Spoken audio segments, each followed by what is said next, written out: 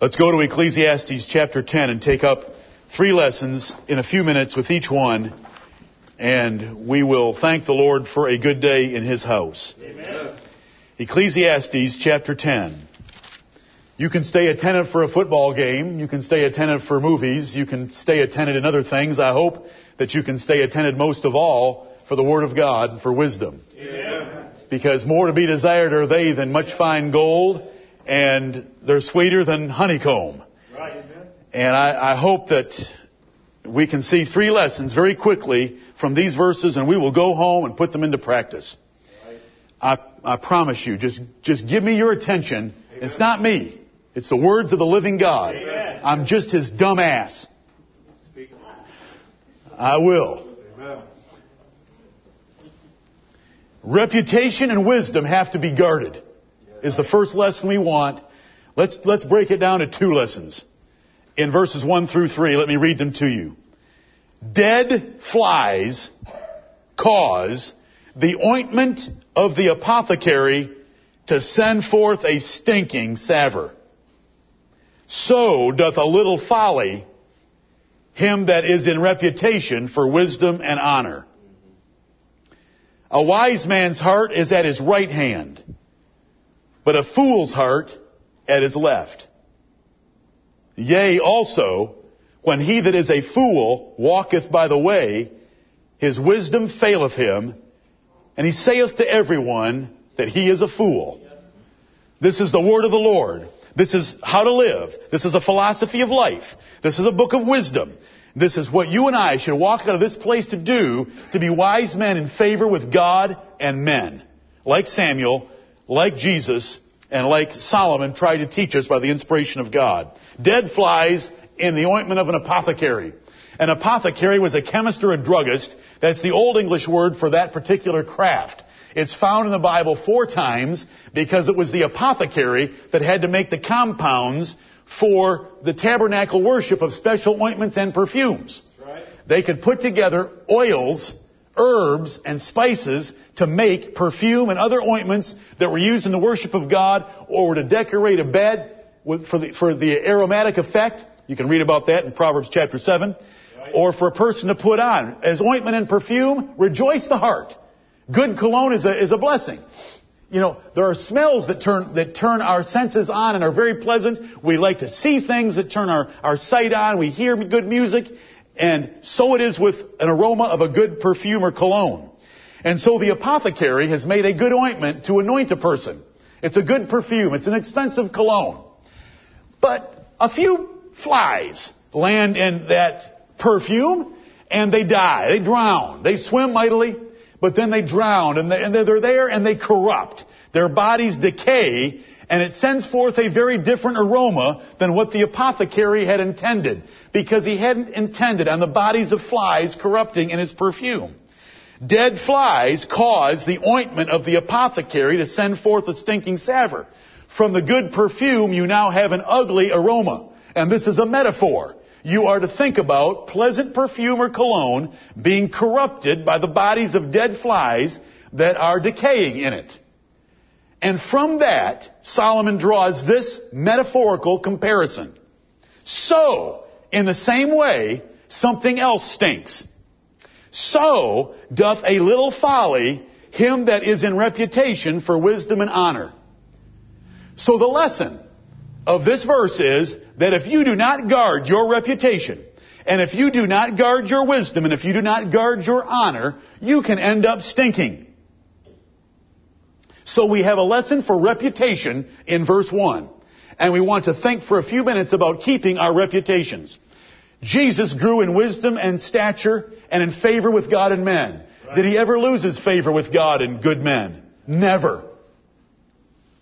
Did Daniel have a good reputation? Yes. We just had read to us. What a testimony. We have a new verb in the English language. It starts with V. It has to do with the election process in this country. Have you heard it? Vetting. Vetting. It means to hire lawyers, like our brother explained without using the word, right, to go into a person's past and try to dig up dirt on them. Everyone running for office except the one running for the Democratic Party is allowed to have his past dug into. That particular man is off limits for obvious reasons. But everyone else has their past vetted, meaning lawyers go and dig into the ones they went to school with in the 5th grade, 10th grade, whatever, to find out every piece of dirt they can. Well, this isn't anything new. It happened in the kingdom of Persia under Darius. And they did it to Daniel. But when they went to dig into Daniel's past, they couldn't find anything. Okay, what about David? We read in 1 Samuel chapter 18 that David's name was much set by in Israel because he behaved himself wisely in all his ways. And Israel loved him because he went out and came in before them. Were there some dead flies in David's ointment? Yes. Were there a number of dead flies in David's ointment? Yes. And that gives us hope because that's part of the lesson here, that if we look at Ecclesiastes 10:1 in the light of the rest of Scripture, we have to pull in several things because otherwise we're going to be very hopeless because every one of us have larger or smaller flies in our ointment. Right.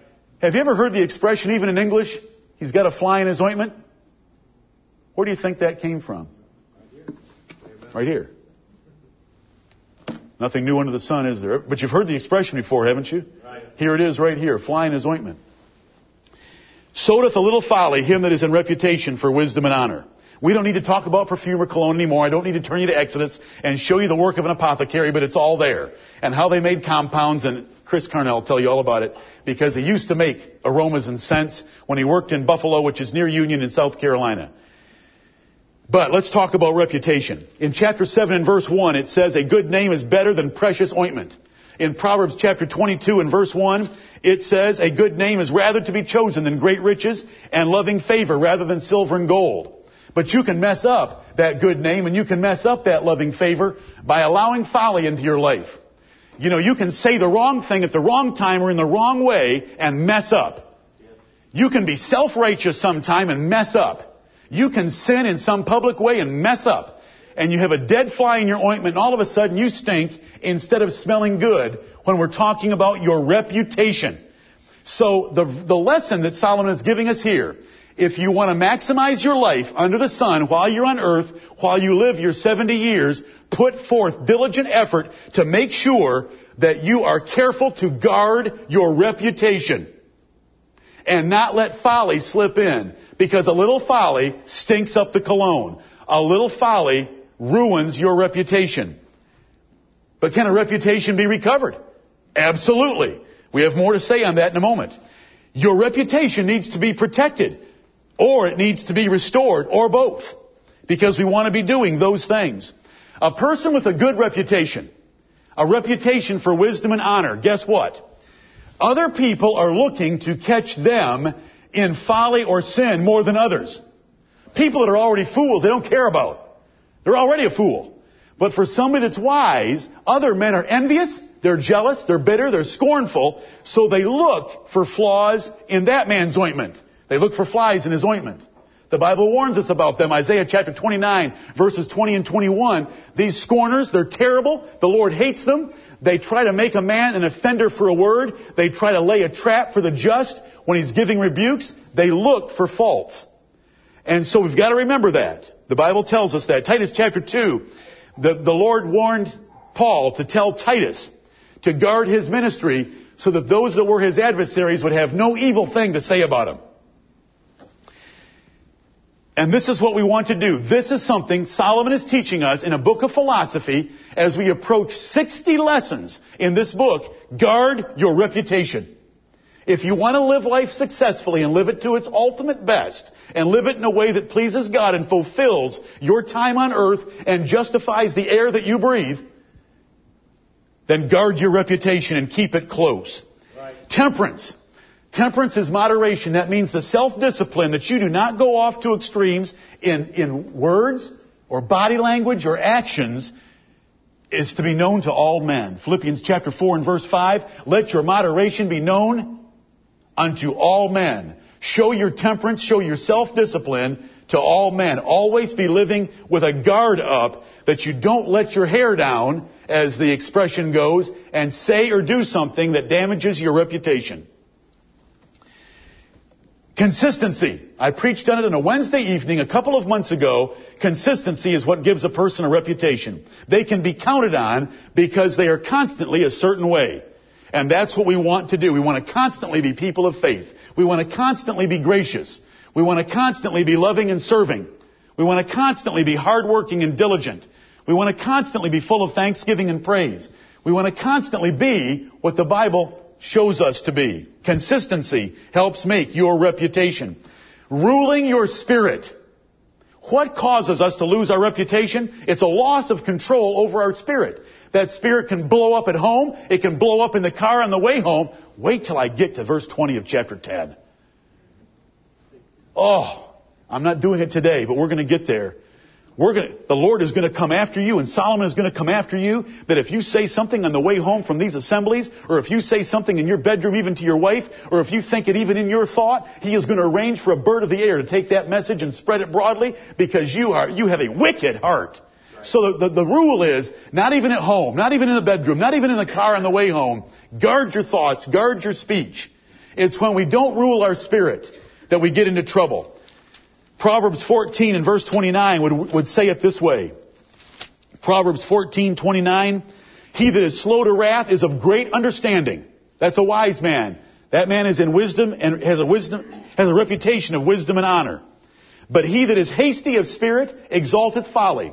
If you get mad quickly, if you get upset quickly, if you speak quickly, you exalt folly. You don't have dead flies in the ointment of the apothecary. You just have dead flies.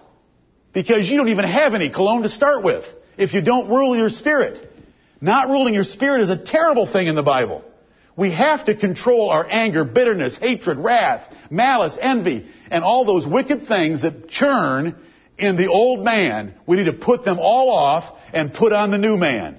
Amen. Ruling your spirit. How about your speech? You know the Bible says in Proverbs 17:27 and 28 that if a man holds his speech back and limits his words, he will be esteemed a man of wisdom and understanding. Right. Words give away a fool faster than anything else. The words that pop out of his mouth, the words that pop off your fingers on a keyboard, the words that pop off when you're text messaging, the words that come out of you. That's the easiest way to spot a fool. What'd they say? How self-serving was it? How wrong was it? How malicious was it? How much whispering was there? How much boasting was there? Words give us away. So if we want to keep a reputation, we got to guard our speech first. Because speech gives up a fool quickest. As soon as we get to verses 11 through 15 in this chapter, it's going to be about the speech of a fool because his mouth is full of words. He's like a babbler. He's like a serpent that hasn't been enchanted. He's messed up in his speech. We want to guard our language. We don't want to blow off and say something negative or critical to someone. That's from hell. Go read James chapter 3. It'll tell you very plainly where it's from. That's from hell. That wisdom descendeth not from above, but from beneath. So we've got to guard our speech in order to protect our reputations and have that reputation like Samuel, Daniel, and Jesus that grew in favor with God and men. Now, once you've blown your reputation, once you've had some folly in your life, little or small folly, can you get over it? Did the Corinthian church have some folly? They had a lot of folly.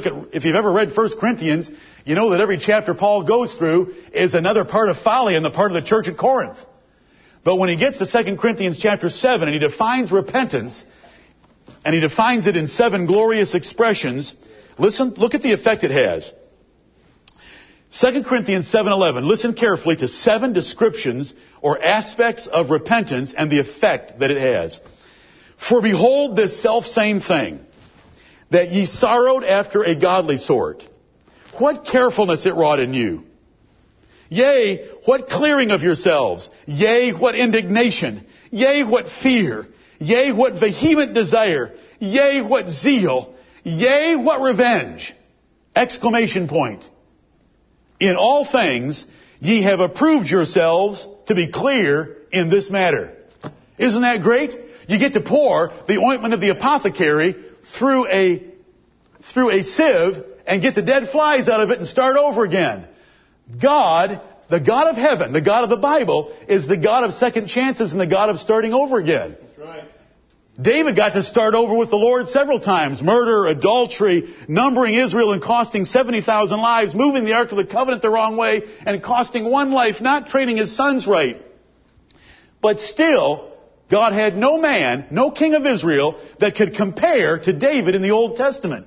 His son is called the Son of David because David, by repentance, restored himself.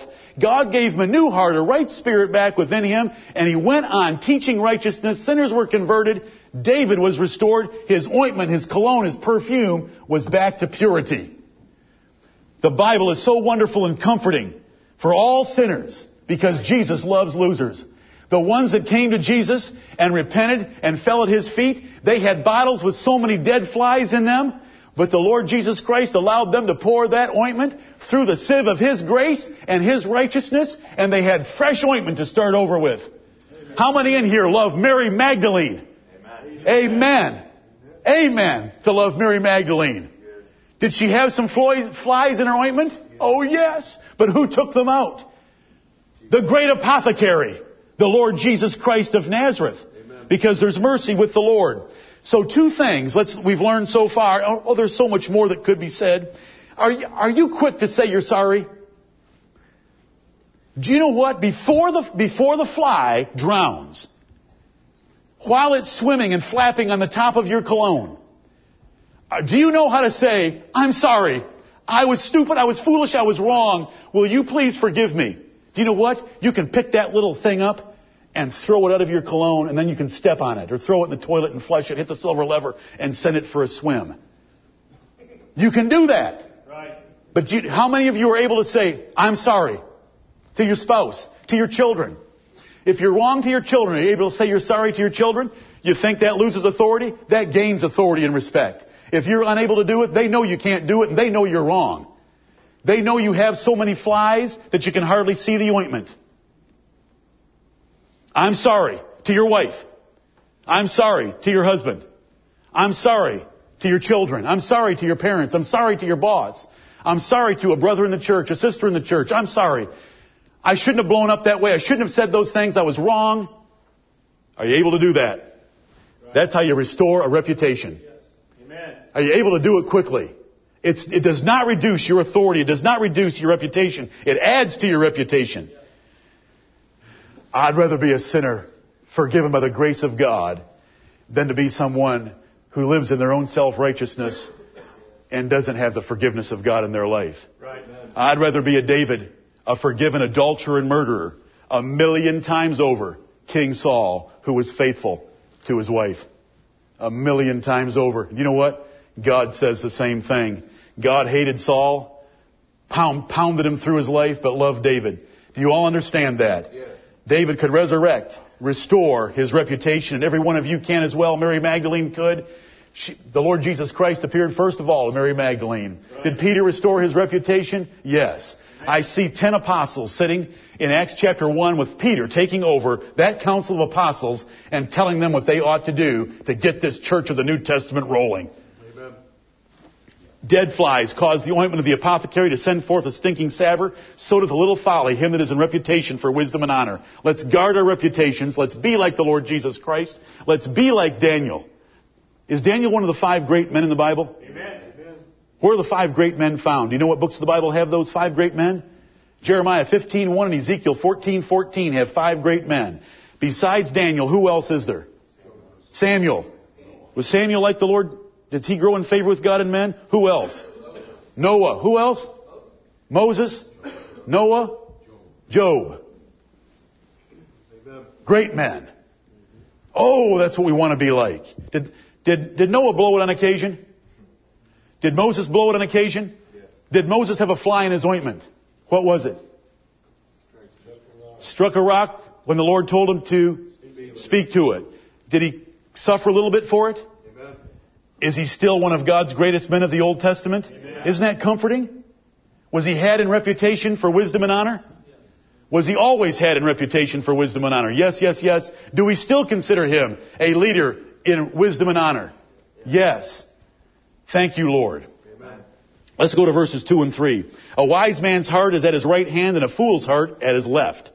Yea, also, when he that is a fool walketh by the way, his wisdom faileth him, and he saith to everyone that he is a fool. The person in verse 1 is a wise man. He's held in reputation for wisdom and honor. The person in verses 2 and 3 is a fool, and it's being compared to a wise man. Now, what does verse 2 mean? Here's another metaphor. A wise man's heart is at his right hand. In the Bible, the Lord assumes something. He assumes that most people are right-handed. And I'm sorry for all you people that are left-handed. Please don't send me any emails. The Lord loves you just as much as the right-handers.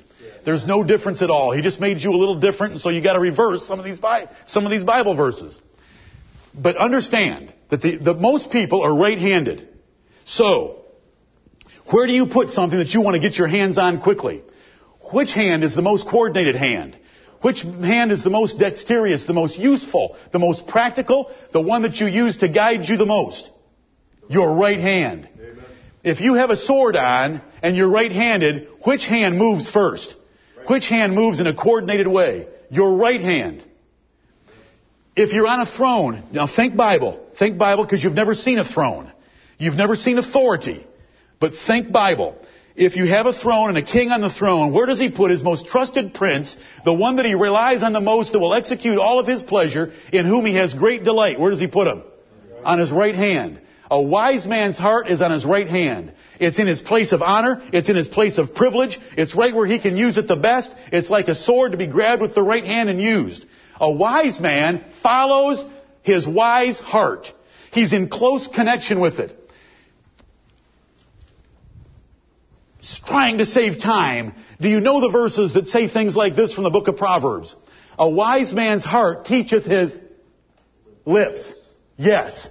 Because a wise man's heart is at his right hand. Before he says anything, something so close and something so connected to him stops his speech and directs him to say something wisely. Now, a fool's heart is at his left hand. He's disconnected to it. He can't grab it when he needs it. He should grab it when he needs it, but he can't. He misses it. Can you do much? What do you look like when you throw a football with your left hand? I'm not asking for you guys that are left-handed or ambidextrous. You right-handers, when you throw a football with your left hand, do you look like a little 5th grade girl? Do you? If you were to put a little skirt on me and give me a football and tell me to throw it with my left hand, I would look like a little 5th grade girl. It's totally different because it's not very coordinated. Well, that's the fool. He's got his heart at his left hand. They don't connect. He doesn't communicate with it. He can't grab it when he needs it. And so he ends up in foolishness. It's a little metaphor. How close are you to your heart? And is your heart taught by the Word of God so that your heart can teach your lips, teach your spirit, teach your body language, slow you down, and help you do what is right? Or is your heart at your left hand and things get out before your heart can even say anything? And you're not very connected to it. Let's go to the 3rd verse. Much more can be said. Verses can be raised. Yes, there's lots of verses in the Bible about the right hand, who sits at the right hand. Do you know what David said? Psalm 137. It's not David, it's a psalmist talking about being led captive by the Babylonians. He said, Lord, let me forget the cunning of my right hand. Right. Your right hand, if you're right-handed, should be better than your left hand. Do not let me forget the cunning of my right hand if I forget Jerusalem, my chief love. Are you familiar with those little words over there? There's a whole lot more. But do you know what the psalmist always called on God to reach forth on their behalf? When was the last person to ask God to reach forth his left hand and help him? No. You laugh because it's so amusing. It's always the right hand because the Bible, isn't that amazing? All the references about the Lord reaching forth his right hand. Amen. Because you want that big right hand from a right-hander. You want the Lord reaching forth his right hand to save us. Amen. It's a metaphor. It's how close is your heart and connected to you? And is it in a place of honor and in a place of position where it's useful to you? Those are the things that are being said by the metaphor. Does your heart guide you in what you say, do throughout the week? Is it there to help you? A wise man's heart is right there. A foolish man's heart is at his left hand. He can't really get a hold of it when he needs it. Verse 3, yea also, in addition to that misconnection and disconnection they have in verse 2, yea also, when he that is a fool walketh by the way, his wisdom faileth him, and he saith to everyone that he is a fool. Solomon here is ridiculing fools by saying when he walketh by the way. That's the simplest thing you ever do in life. You walk from point A to point B. But a fool, even in walking from point A to point B, in the simplest challenge of life, let's not call it a challenge, the simplest activity of life, he ends up telling everyone that he's a fool. He can't even control himself while he's on a short walk. His body language, his haughtiness, his arrogance, his flippancy shows that he's a fool. If you listen, he doesn't know how to meditate, muse, and remember things. A wise man, when he's on a walk, is walking soberly and consciously, enjoying God's creation around him, remembering the works of God, meditating on them in his heart, musing about them. That's Psalm 143 and verse 5. But a fool doesn't do that, even when he's walking by the way, which is the simplest activity of life. If you come up beside the fool and ask him a question, you get a foolish response. Because he wants to tell you that he's a fool. Yea, also, when he that is a fool walketh by the way, his wisdom faileth him. Wisdom doesn't keep him under control, sober about what the day's activities should bring forth. There's a God in heaven that he should be pleasing. He doesn't think those kind of thoughts. If someone comes up, he doesn't know how to feed them any wisdom. He just responds with foolishness. Jesting and joking is more important to him. And the Bible tells us that foolish talking is a wicked thing. If you were to ask this fool a question on the way while you're walking to town and say, I've got this dilemma at home. Here's the situation. And you lay it out in 3 minutes, you get nothing from this fool. Nothing of value. Because he's ready to tell you that he's a fool. Yea, also, a fool doesn't have anything to offer. And he reveals rather quickly that he's a fool. Well, what do we want to get from that third verse? We don't want to be like that. We want to learn the Word of God, get it, hold it in our hearts, prepare it in our hearts, let it get fitted in our lips, so that whenever we're speaking without people inquiring, or when people have asked us questions, we are able to give back wise and sober answers with the certain words of truth from the Bible. Right. The man in verse 3, the fool, is never going to be in verse 1. Unless he humbles himself completely 100% to the Word of God. Because then, the testimonies of the Lord are sure, making wise the simple. Amen. Thank you, Lord. Thank you, Lord.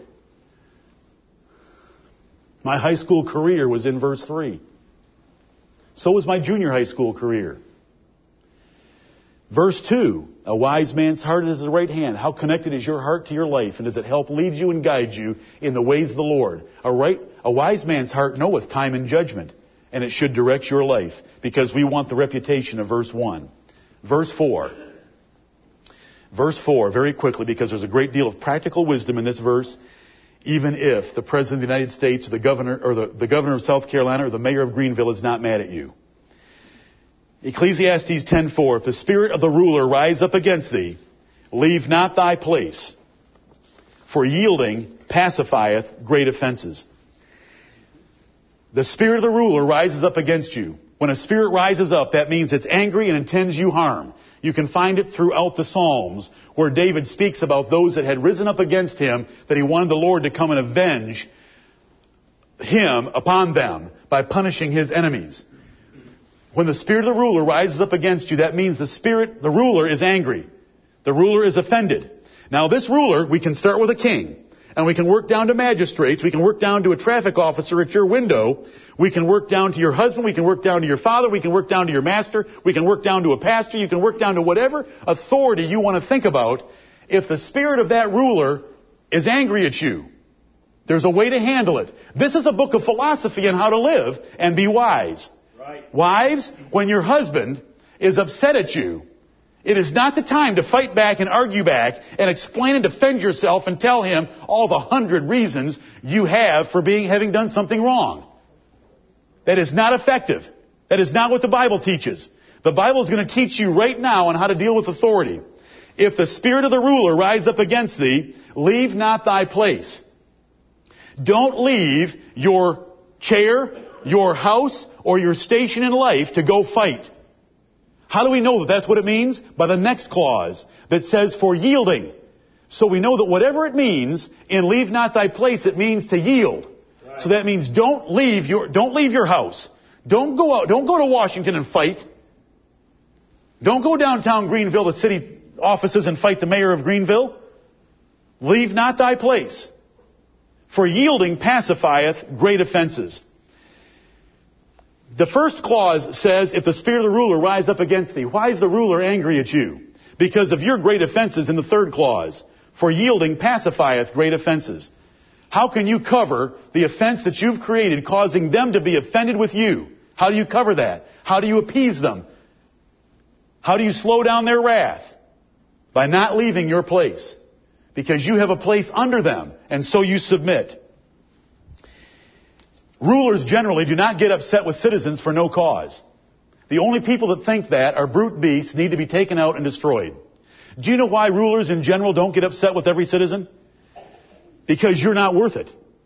Because there's too many of you. Because they don't have the time. And they like doing other things better.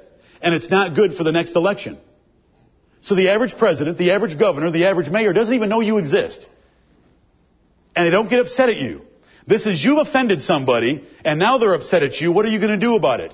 Don't leave your place. If your place is as a submissive wife, don't leave it. Don't leave it and try to take your husband on face to face. God never called you to do that.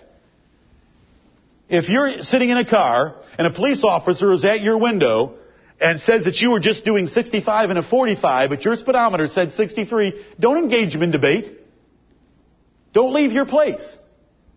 You were speeding. Take his ticket. Yielding pacifieth great offenses. You want to argue with him a little bit, he can pull you out of the car and do a few more things to you. Can he? It's not worth it. Right. And so we have wisdom here in one little verse, and I love this verse. This verse is taught in Proverbs. This verse is taught in Ecclesiastes chapter 8. Do you remember what it said in chapter 8? I counsel thee to keep the king's commandment, and that in regard to the oath of God. Be not hasty to go out of his sight. Stand not in an evil thing. For he that doeth what he doeth whatsoever pleaseth him. Where the word of a king is, there is power. And who may say unto him, what doest thou? Don't leave your place and fight with someone in authority. Children, if you've offended your parents, do you want to hear a simple solution to get it all over with really, really fast? And make it really, really hard for them to discipline you? Go and thoroughly tell them that you were an idiot, you were a fool, that they are very wise, that their rules were very acceptable and very godly and helpful, and that you just blew it, and you are very, very sorry, and that you will never do it again, and that you love them as parents, and you're thankful to God that they have taken a role in your life to give you rules, and that you were wrong, and that you were foolish, and that you were stupid. Yes, I know I've said those things already. It just sounds good to a parent. It just sounds good. So do it. If you're a wife, go say that.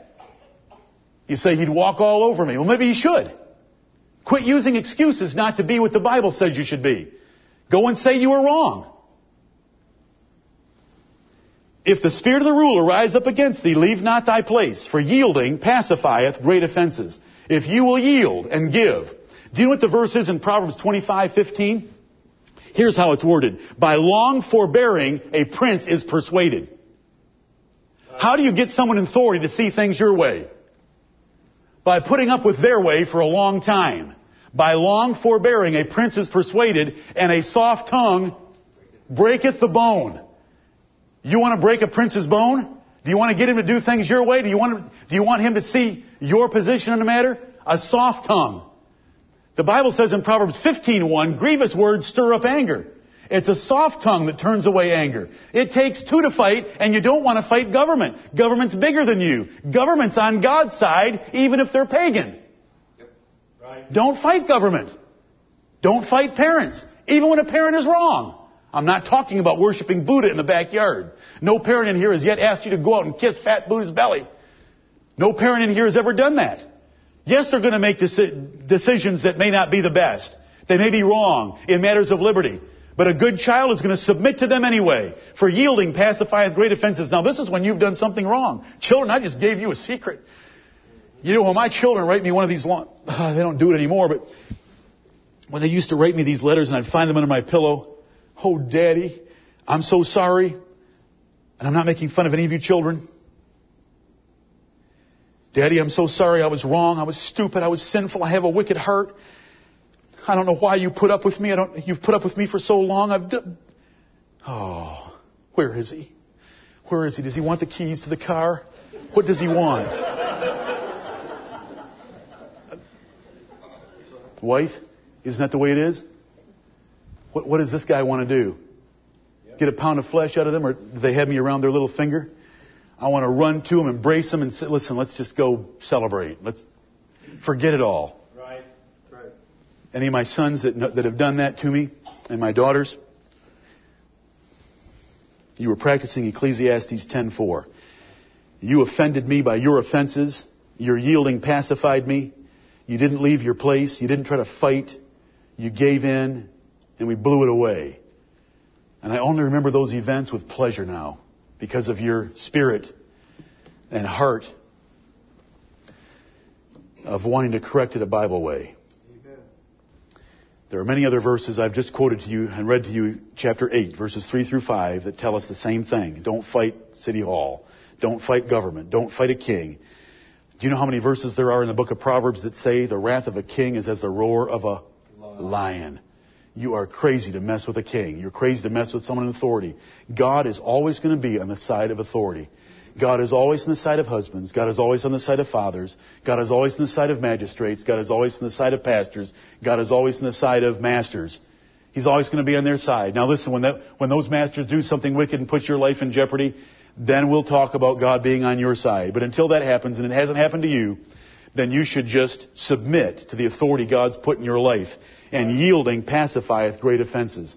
This is when you've done something wrong. The spirit of the person in authority over you has risen up against you.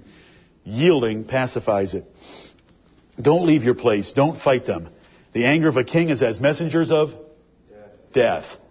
But his favor is as dew on the grass. Amen. To have the favor of someone in authority. And you know how to get that? I'm sorry. I'm sorry. I was wrong. And back down. I'm sorry I was wrong. There's so much wisdom in this for wives, children. I'm telling you, it's right here, and it's simple. So many holler about principle because they want to fight it in principle. It's not principle they're fighting for, it's pride. Yep. Back down and trust God who put that person in authority and brought about the circumstances that you're in, and say you're sorry.